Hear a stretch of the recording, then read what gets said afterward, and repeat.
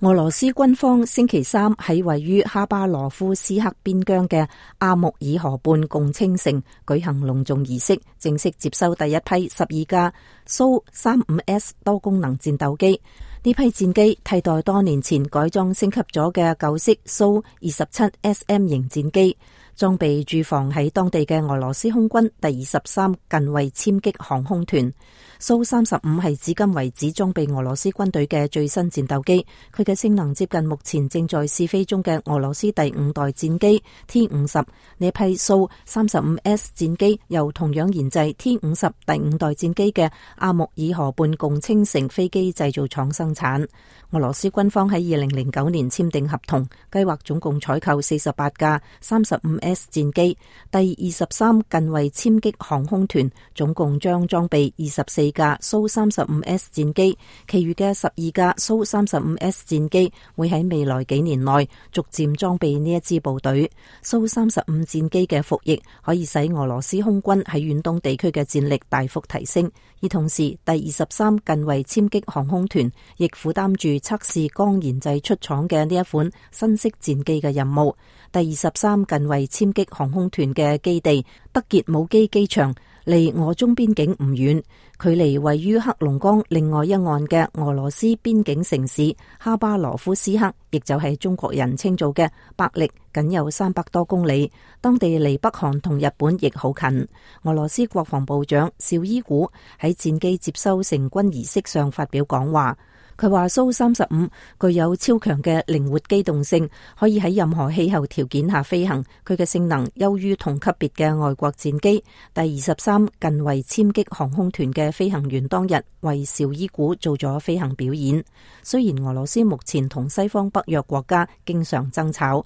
雙方波折不斷，但係俄羅斯軍方高級將領多次表示，俄羅斯正在加緊將軍力部署嘅重心從歐洲向遠東同亞太地區轉移。同時，俄羅斯嘅國防開支最近幾年一直大幅度增長，俄羅斯軍隊正在進行大規模嘅武備換裝工作。俄羅斯舊年夏季同樣喺離中國唔遠嘅邊境地區舉行咗蘇聯解體後規模最大嘅軍事演習，演習中檢驗咗從歐洲地區向遠東運輸投射兵力嘅能力。除咗呢一次將剛剛研製出嚟嘅最先進嘅蘇35戰機優先裝備遠東地區嘅部隊之外，俄羅斯太平洋艦隊亦開始接收新一代新型戰機。配備核彈頭、排水量達24,000噸嘅新式戰略導彈核潛艇亞歷山大列夫斯基號喺舊年12月尾投入俄羅斯太平洋艦隊服役。為印度改裝航空母艦嘅俄羅斯造船廠已經着手全面改裝納西莫夫海軍上將號核動力巡洋艦。呢一艘巡洋艦將喺2018年加入太平洋艦隊服役。俄羅斯軍方稱，經過現代化改裝升級後嘅納西莫夫海軍上將號巡洋艦會超過目前服役嘅彼得大帝號巡洋艦，將成為俄羅斯海軍最為先進嘅水面艦艇。但係一啲親官方嘅俄羅斯軍事學者認為，蘇聯解體後20年嚟，俄羅斯軍隊幾乎冇武器更新俄羅斯過去曾經係世界列強，為咗繼續保持軍事實力同世界強國地位，因此增強遠東地區兵力，喺當地裝備最新式嘅蘇35戰機，使更多嘅先進戰艦進入太平洋艦隊服役，係好正常嘅新舊武器更新過程。俄羅斯咁樣做嘅目的係為保持軍力平衡，而並非針對具體國家，因此唔值得大驚小怪。軍備問題專家科洛特琴科對此分析話：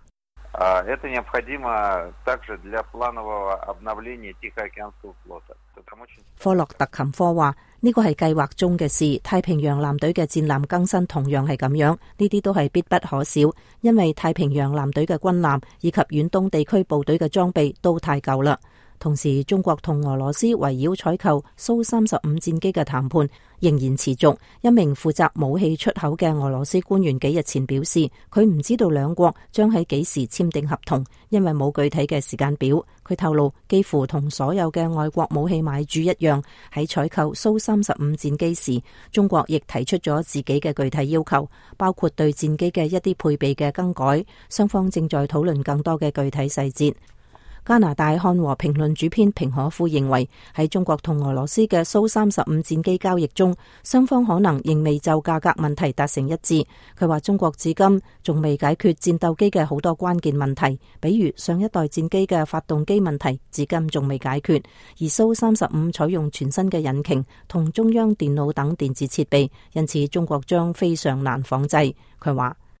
俄羅斯最不擔心的問題是，等到因為本來蘇35對於俄羅斯空軍來講就是一個過渡飛機。平可夫話，俄羅斯最唔擔心嘅問題就係，本來蘇35對俄羅斯空軍嚟講就係一個過渡性嘅飛機，等到中國仿製成功出嚟之後，咁俄羅斯早就裝備下一代戰鬥機 T50，所以佢諗呢個係俄羅斯冇必要擔心中國仿製蘇35嘅一個主要原因。俄羅斯官員透露，俄羅斯目前總共建造咗7架 T50第5代戰機樣板，各種試飛工作正在加緊進行。如果一切順利，預計第5代戰機最早可以喺2016年裝備俄羅斯軍隊。呢個意味住喺中國尚未使用蘇35戰機之前，俄羅斯嘅第5代戰機已經開始服役。中國喺上個世紀90年代向俄羅斯採購蘇27戰機時，一啲軍備問題專家當時曾經批評中國購買即將過時嘅戰機，因為採購蘇27之後，中國馬上面臨蘇27嘅升級更新問題。中國呢次採購蘇35戰機交易是否亦將面臨類似嘅問題？目前下結論似乎仲係為時過早。以上係美國之音特約記者白華從莫斯科發嚟報道。